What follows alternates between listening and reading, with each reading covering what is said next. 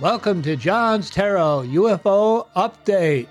My wild, weird, wonderful, and sublime UFO update. It's time that we... Open the pod bay doors, please, Hal. Yes, it's time we open the pod bay doors, please, Hal, into the UFO investigation using remote viewing. Last week, I covered Joe McGonigal and his experience. This week, we look at the Ingo Swann experience. The experience starts with this gentleman here.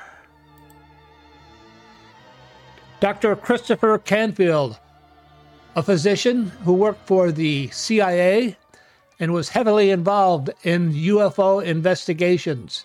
And he believed people like Ingo Swann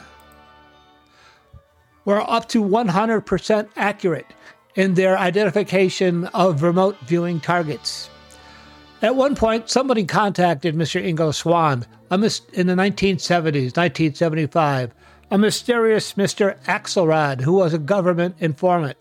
I get this information from Ingo Swann's book, Penetrations by Ingo Swann. Anyway, this mysterious Mr. Axelrod contacted Ingo Swann, and they secreted him off to a private facility where no one knew where he was, so he could do remote viewing, and offered to pay him a princely sum for his days of work. I got most of my material, in fact, all my material on the Ingo Swann experience from his book, Penetrations. It's available on the internet. It's not hard to find. So Mr. Axelrod took Ingo Swann to this secret location, and they had him remote view locations. And they had him remote view the dark side of the moon.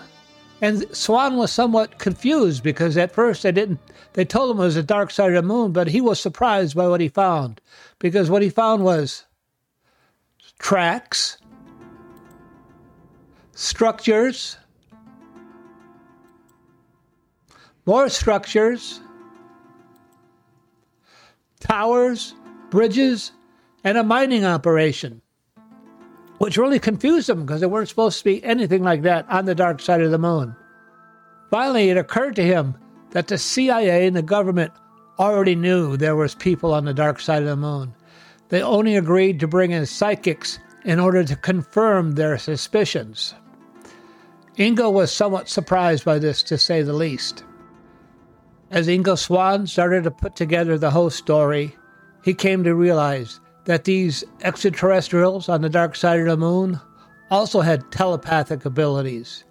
And they had probably asked the United States to leave the moon. I can't really blame them. We went up there and left a bunch of trash and litter, and they asked us not to come back again. The government brought in Mr. Swann in order to confirm their suspicions.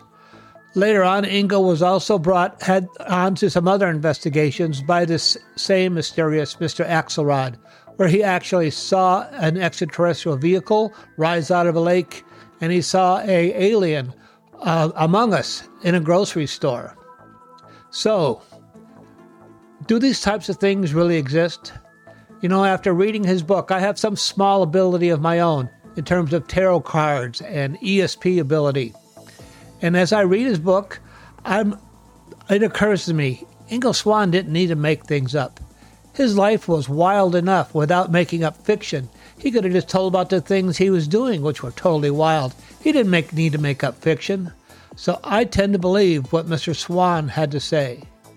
So for this week, that'll conclude our investigations using remote viewing.